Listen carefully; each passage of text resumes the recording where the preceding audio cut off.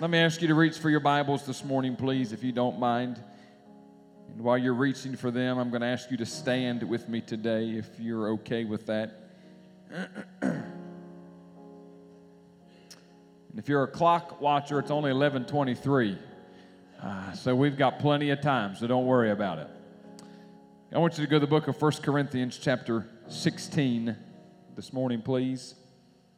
I started a little two-part series last Sunday, and I just entitled it From the Heart of a Pastor.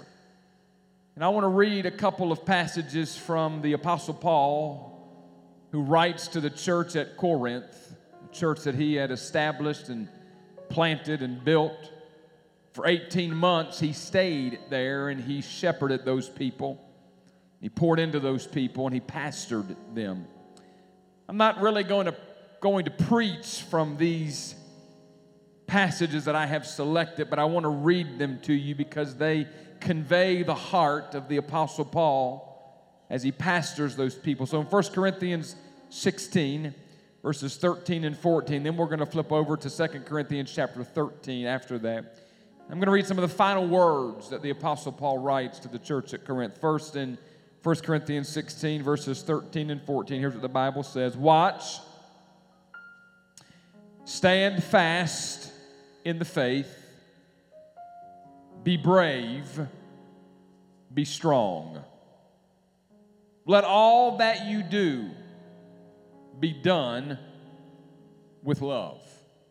2 Corinthians now, chapter 13, beginning at verse number 11. These are the greetings of the Apostle Paul and Paul's benediction to this church. Finally, brethren, he says, farewell, become complete, be of good comfort, be of one mind, live in peace.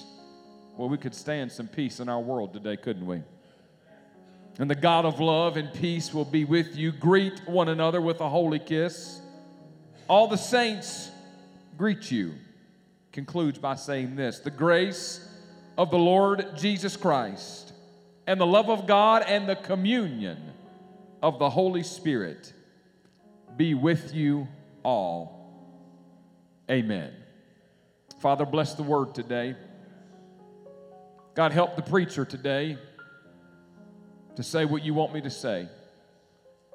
Help these amazing people today hear what you want them to hear. God, do a work in our hearts and our lives in these next few moments, and I love you and I thank you for it in Jesus' name. The church said amen. You can be seated this morning. Thank you today for standing. From the heart of a pastor, just want to share with you today some thoughts and some insights from my heart. We are here again this morning. Sunday morning. We have gathered together once again for a time of what we call worship, praise, celebration, and fellowship. We have concluded another week. This is what we call the Sabbath. It is the first day of the new week. And while we have concluded another week, we have witnessed, we have watched, we are faced with yet another tragedy in our world. It would be easy for me to get up here every single Sunday probably until Jesus comes back and talk about current events and talk about the state of our world. I don't want you to get nervous about that and think that every Sunday I'm going to preach about what's happening in our world, but I have just felt compelled the last couple of weeks to talk about the state of affairs in this world and in this nation. And on Thursday night, as the nation of France celebrated their national holiday, some deranged terrorist madman rented a 19-ton refrigerated box truck, pulled up to the security checkpoint as people were lining the sidewalks and the streets to celebrate. Fireworks had been going off, and he told the person at the checkpoint that he was there to deliver ice cream for the event. Once they allowed him through the checkpoint, that security station, he pushed that gas pedal to the floor. In a matter of moments, there were bodies, and eyewitnesses said body parts, lying all over the street. By the time he had finished with his insanity, 84 people had been murdered. 10 of them were children. Hundreds left injured. We turned the news on. We looked at the images there, and it just sickened us as we watched innocent lives be taken. I said last Sunday that it just seems lately that from one Sunday to the next, there seems to be another terrorist attack, another tragedy, more bad news. When I left here Sunday morning, and by the time I got home and walked in my front door, I had not even changed my clothes yet, I got a text message from someone letting me know that one of my colleagues, one of my friends, had resigned his church last Sunday, stepping away from the ministry because of a moral failure. I had no sooner read that text than I got another text message from someone asking me if I had read this news report that one of our leading pastors in this nation, a man by the name of Perry Noble, pastors New Spring Church in South Carolina, campuses everywhere. They run probably 20 or 30,000 people. Had been announced that day that the executive pastors of New Spring Church had removed him as pastor because he was addicted to alcohol. As I went through the week and I'm sitting here on Friday night, we're having dinner with this fine group of people. I look on Facebook and I read that a young man who was at senior high youth camp just a few weeks ago, member of the track team at his high school, captain of the football team, on Thursday night he had drowned in a tragic accident in a lake. And then last night, I sat at my table. I just pulled up Fox News just to kind of see what was going on, and I read that the United Methodist Church, 12.7 million members strong, has elected their first openly gay bishop in response to the denomination's ban against same-sex relationships. I said this last week, and I'm going to say it again today. This world is spinning out of control. And as we watched the events transpire on our television on Thursday night and into Friday morning, innocent lives taken, and we continue to read newspapers and hear news reports, and violent act after violent act, and tragedy after tragedy. You know, those kind of things used to be just random acts of violence. Something here or something there, but that's not the case anymore. It's a nightclub in Orlando. It's a protest in Dallas. It's a marathon in Boston. It's an airport. It's a theater. It's a school. It's almost as if every single day we turn the television on and we watch violence unfold before us and tragedies unfold before us. And just following the tragedy in France, we just hours later, it's scrolling across the news feed that the military has tried to overtake the government in Turkey.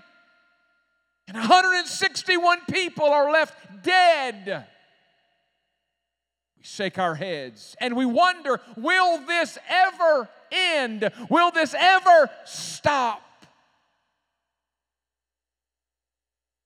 We watch the events and we watch the tragedies and we read the paper and we see the news, and it just leaves grief piled on top of grief.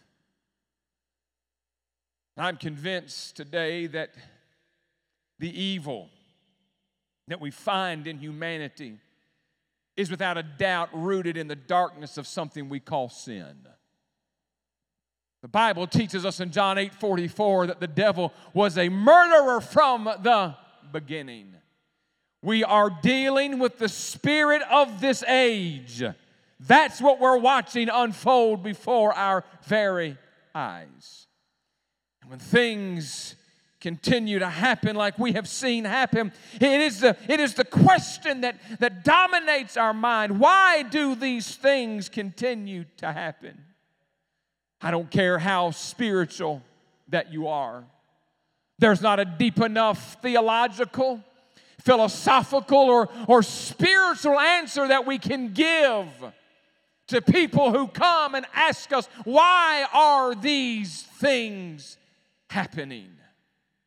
I mean, there are no words to express when you look on the streets of France and a little girl's pink bike is just lying there on the ground. Baby dolls all over the streets, lying beside the mangled, bloodied bodies of innocent children taken way too soon by some lunatic who pledges allegiance to a group called ISIS. It's a crazy world that we're living in. And I want to just convey again this morning from the heart of a pastor some things that are just burning in my heart today. Number one, I believe that this world, we are living in a state of perplexity, Gene Turpin.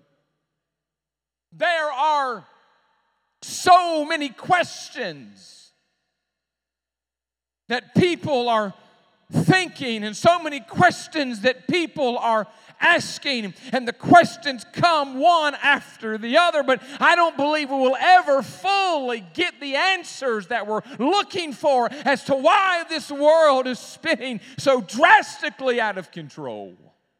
Here's the question that dominates my mind. How is it that humanity, created in the image of God, Brother Philip, how is it that we can be so bent toward evil and hatred and murder and rampage? How is that possible? How is that possible?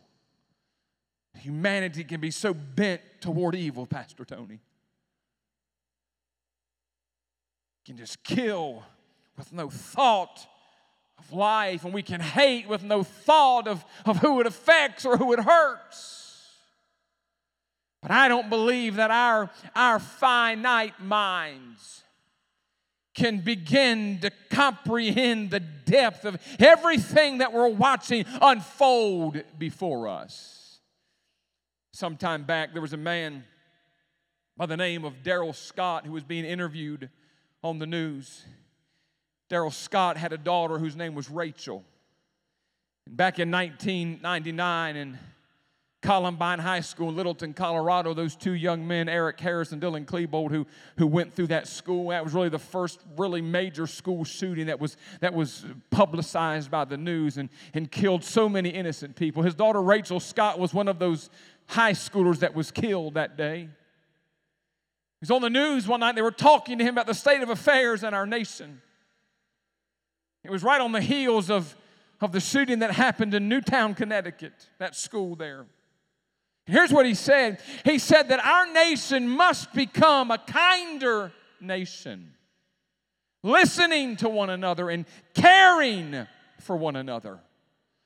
And I'd like to echo those sentiments today that not only is our nation desperately in need of becoming a kinder nation, but our world needs to become a kinder world, caring for one another, listening to one another, loving one another. But we're not seeing that today, and that leaves people, all of us included, in a state of perplexity, wondering what in the world is going on.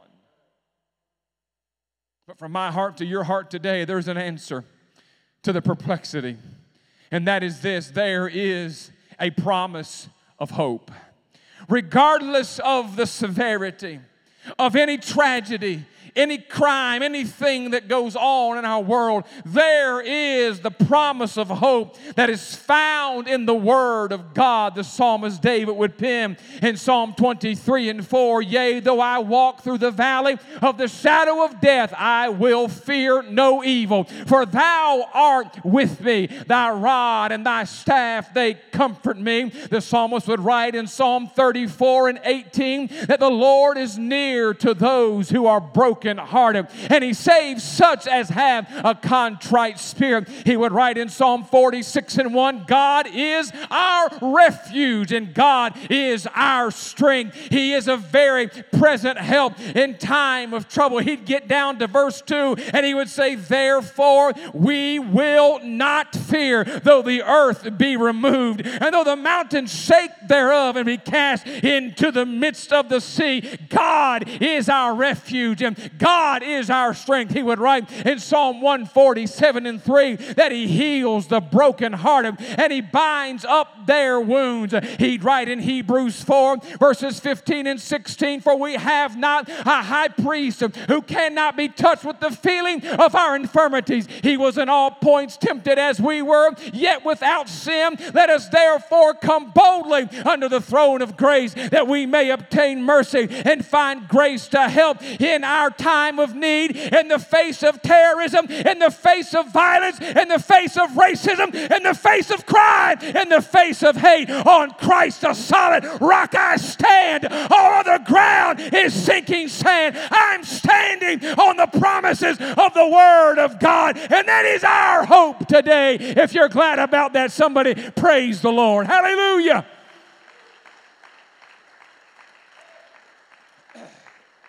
In the midst of a perplexing world, we have the promise of hope. And that hope is found in the Word of God.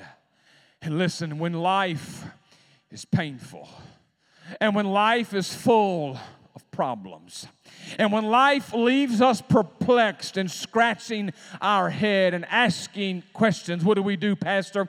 We hold on to the promise of God's Word. We hold on to the hope that is found in the Word of God. It will give us the power that we need to cope with whatever life hands us. It is the power of hope, the promise of hope that is found in His Word. In the midst of a perplexing world, there's the promise of hope. But secondly, today, there is the power of God's touch. Somebody wrote this one time and said that we are not exempt as Christians from life's tragedies. At the same time, though, God does not design such tragic moments. He does redesign them, turning them into moments for miracles, opportunities for character building in us, and opportunities for character building in us, and doorways to new dimensions of faith and spiritual development. In the midst of a perplexing world, there is the power of God's touch. I am a firm believer this morning in Romans chapter 8 and verse number 28 that all things work together for good to those who love God, to those who are called according to His purposes. That means that God will take a little bit of this and a little bit of that, and He'll put it all together, and He'll cause it to work for His glory, and He'll cause it to work for your good. There is the power of God's touch today. And when God touches what has been tainted by death and by hate, He turns it into something that brings Him praise and softens the pain in our lives. Pastor, how in the world can we look at everything that is transpiring and happening around us? How can we look at that? And how can we see God in the midst of that? How can anybody find God in the midst of such tragedy and such chaos and such crisis? I'm telling you today that God takes things that we've been witnessing in this world, and He takes those things and He causes them to work together for His good. God specializes in taking broken, bruised, battered, messed up lives. When He puts His hands on them and on messed up situations, He touches them and He turns things around, and it works for His glory and it works for our good. And in the midst of a world that is messed up and a world that is perplexed, right now I'm telling you, there's the power of God's touch. His hand is upon our lives. In the midst of a perplexing world, there is the promise of hope. There is the power of His touch. There is the prayer of His people. Never, ever underestimate the power of prayer. Prayer reaches across the miles. Prayer reaches across the political aisle. Prayer reaches across denominational and racial barriers. And prayer will unite the hearts of men and of women who have been touched by grief and touched by despair and touched by hurt and touched by hate. I'm telling you, quite possibly 4 of the most powerful words in the English language are these: I'm praying for you. Look at your neighbor and tell them, I'm praying for you. Tell somebody, I'm praying for you.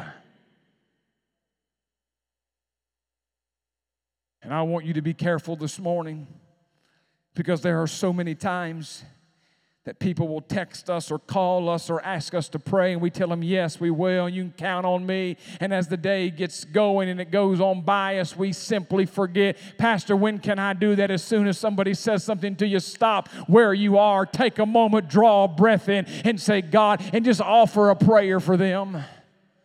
That's what it means to pray without ceasing.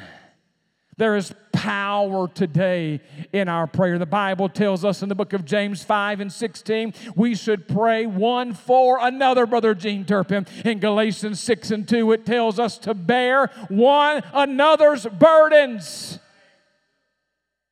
I can't make it in this world by myself, James Hanks. I got to have somebody helping me. I got to have somebody praying for me. Listen, you cannot make it in this world we're living in today. You need somebody praying with you. You need somebody praying for you. There is power in your prayer today. In the midst of a perplexing world, we have the promise of hope that's found in His Word. We have the power of His touch that is found when He reaches His hand down and touches situations and circumstances. We have the prayer of people that come alongside of us and help us pray. And then finally this morning, in the midst of a perplexing world, we have the practice of forgiveness. Pastor, certainly we're not going to talk about forgiving people today, are we? Pastor, when we view this and look at the scope of everything that's going on around us, is it feasible? Is it realistic? Is it possible for us to practice forgiveness? How do you tell a mother or a father whose child has been taken by some murderer that they have to practice forgiveness? How do you look into the eyes of a young man or a young woman that's been physically or sexually abused by their parents and tell them they have to practice forgiveness? How do we do it?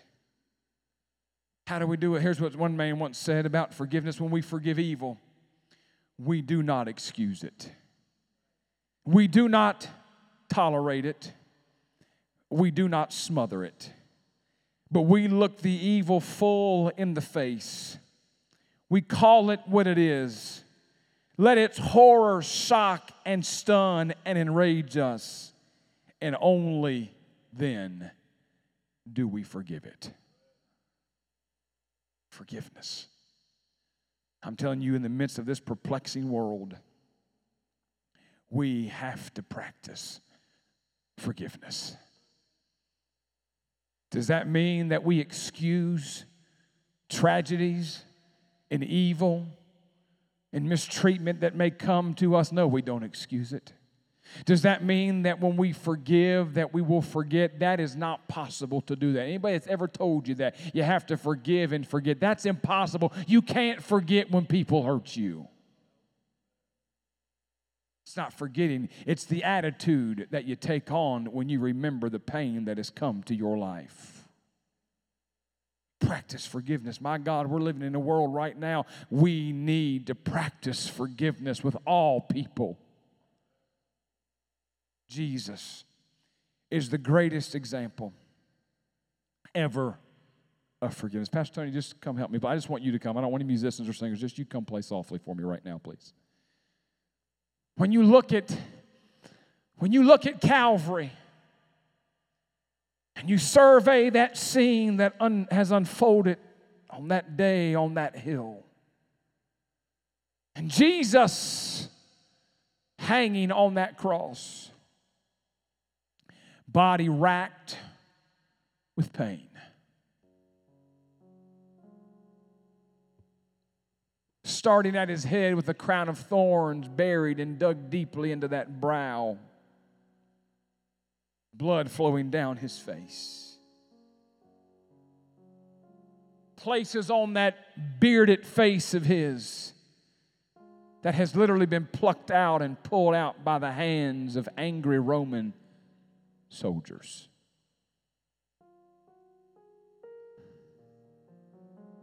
Because the Bible doesn't go into great detail, but when they talk about where they would smite him across his face and struck him across his face, some theologians and historians say it probably was not an open palm but a closed fist where they would punch him across his face.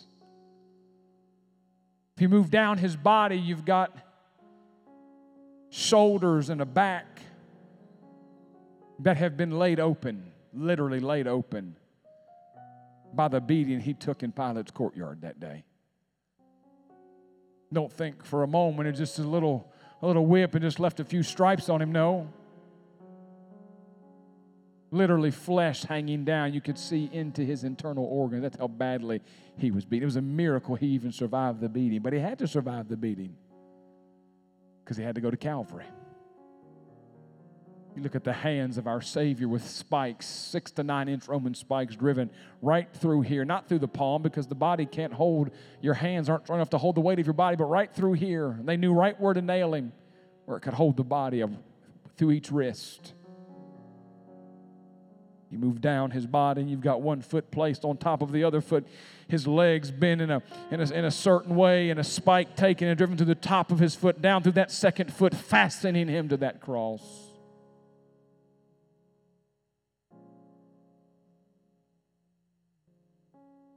Hanging there. Only way to get his breath and to breathe was to push himself up, because the weight of his body would cause his chest to sag. It would put enormous pressure on his lungs.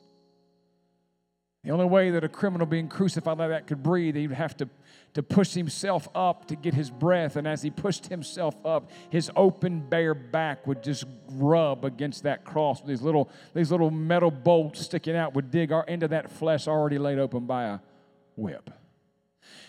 Get his breath. He'd exhale and he'd slump back down, only just in a matter of a few seconds to have to do it again and push himself up to get his breath, and up and down, up and down. Most of those victims on a cross, I've talked about this before, they died not from blood loss but from suffocation. They would literally smother to death because the soldiers would come by and If they saw that they were still hanging on to life, they would take this almost like a pool stick, hold the long end in their hand, that larger, thicker part they would take, and like a baseball bat, they would swing it until they broke their shins. And they'd be unable to push themselves up to get their breath, and they would literally suffocate.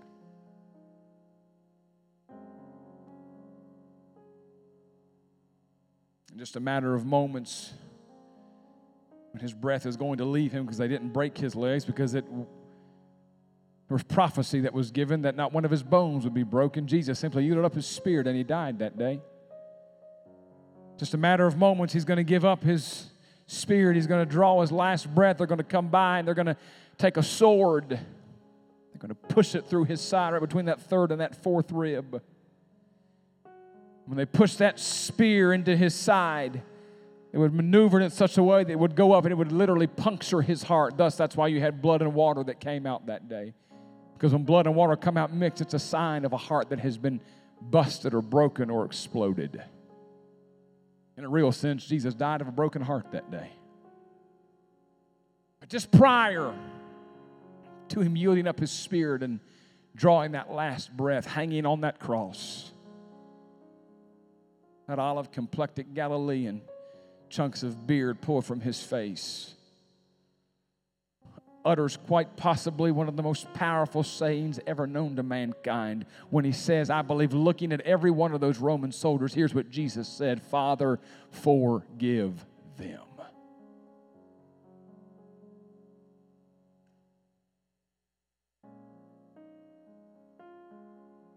He interceded and prayed for them.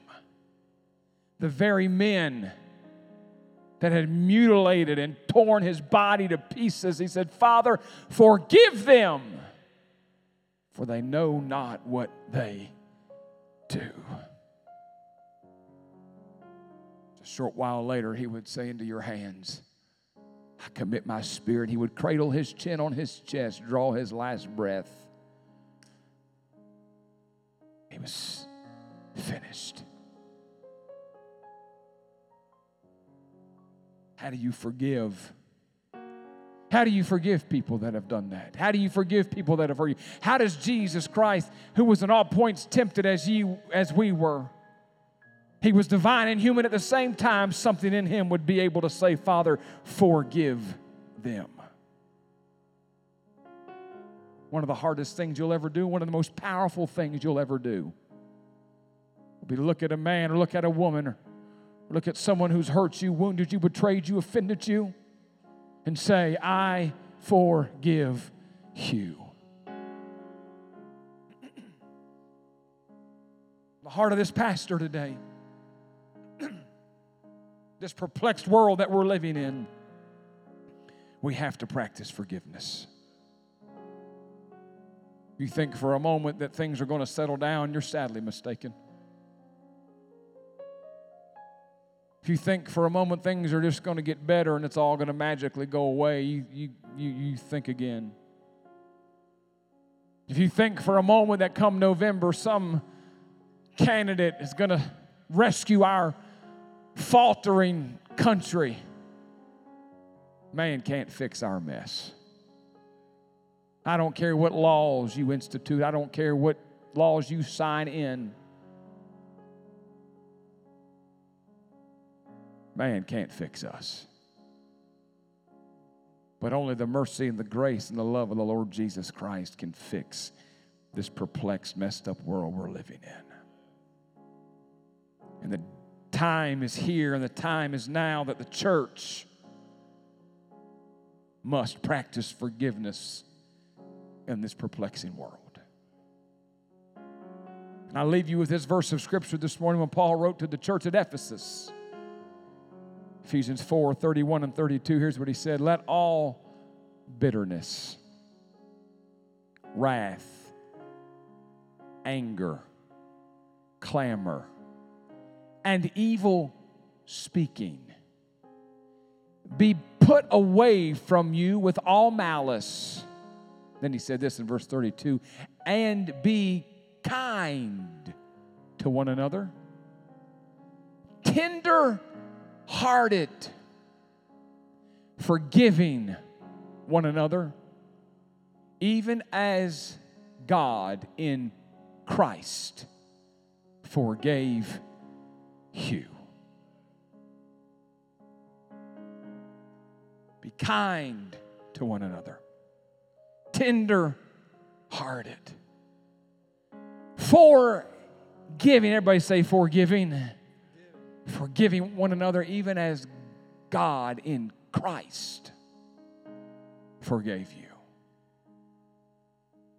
It's amazing that some of us have been forgiven, all of us have been forgiven for so much. Yet there's times we offer such little forgiveness back to other people.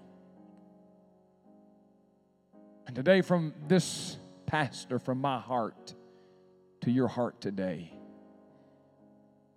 this world is in a great state of perplexity.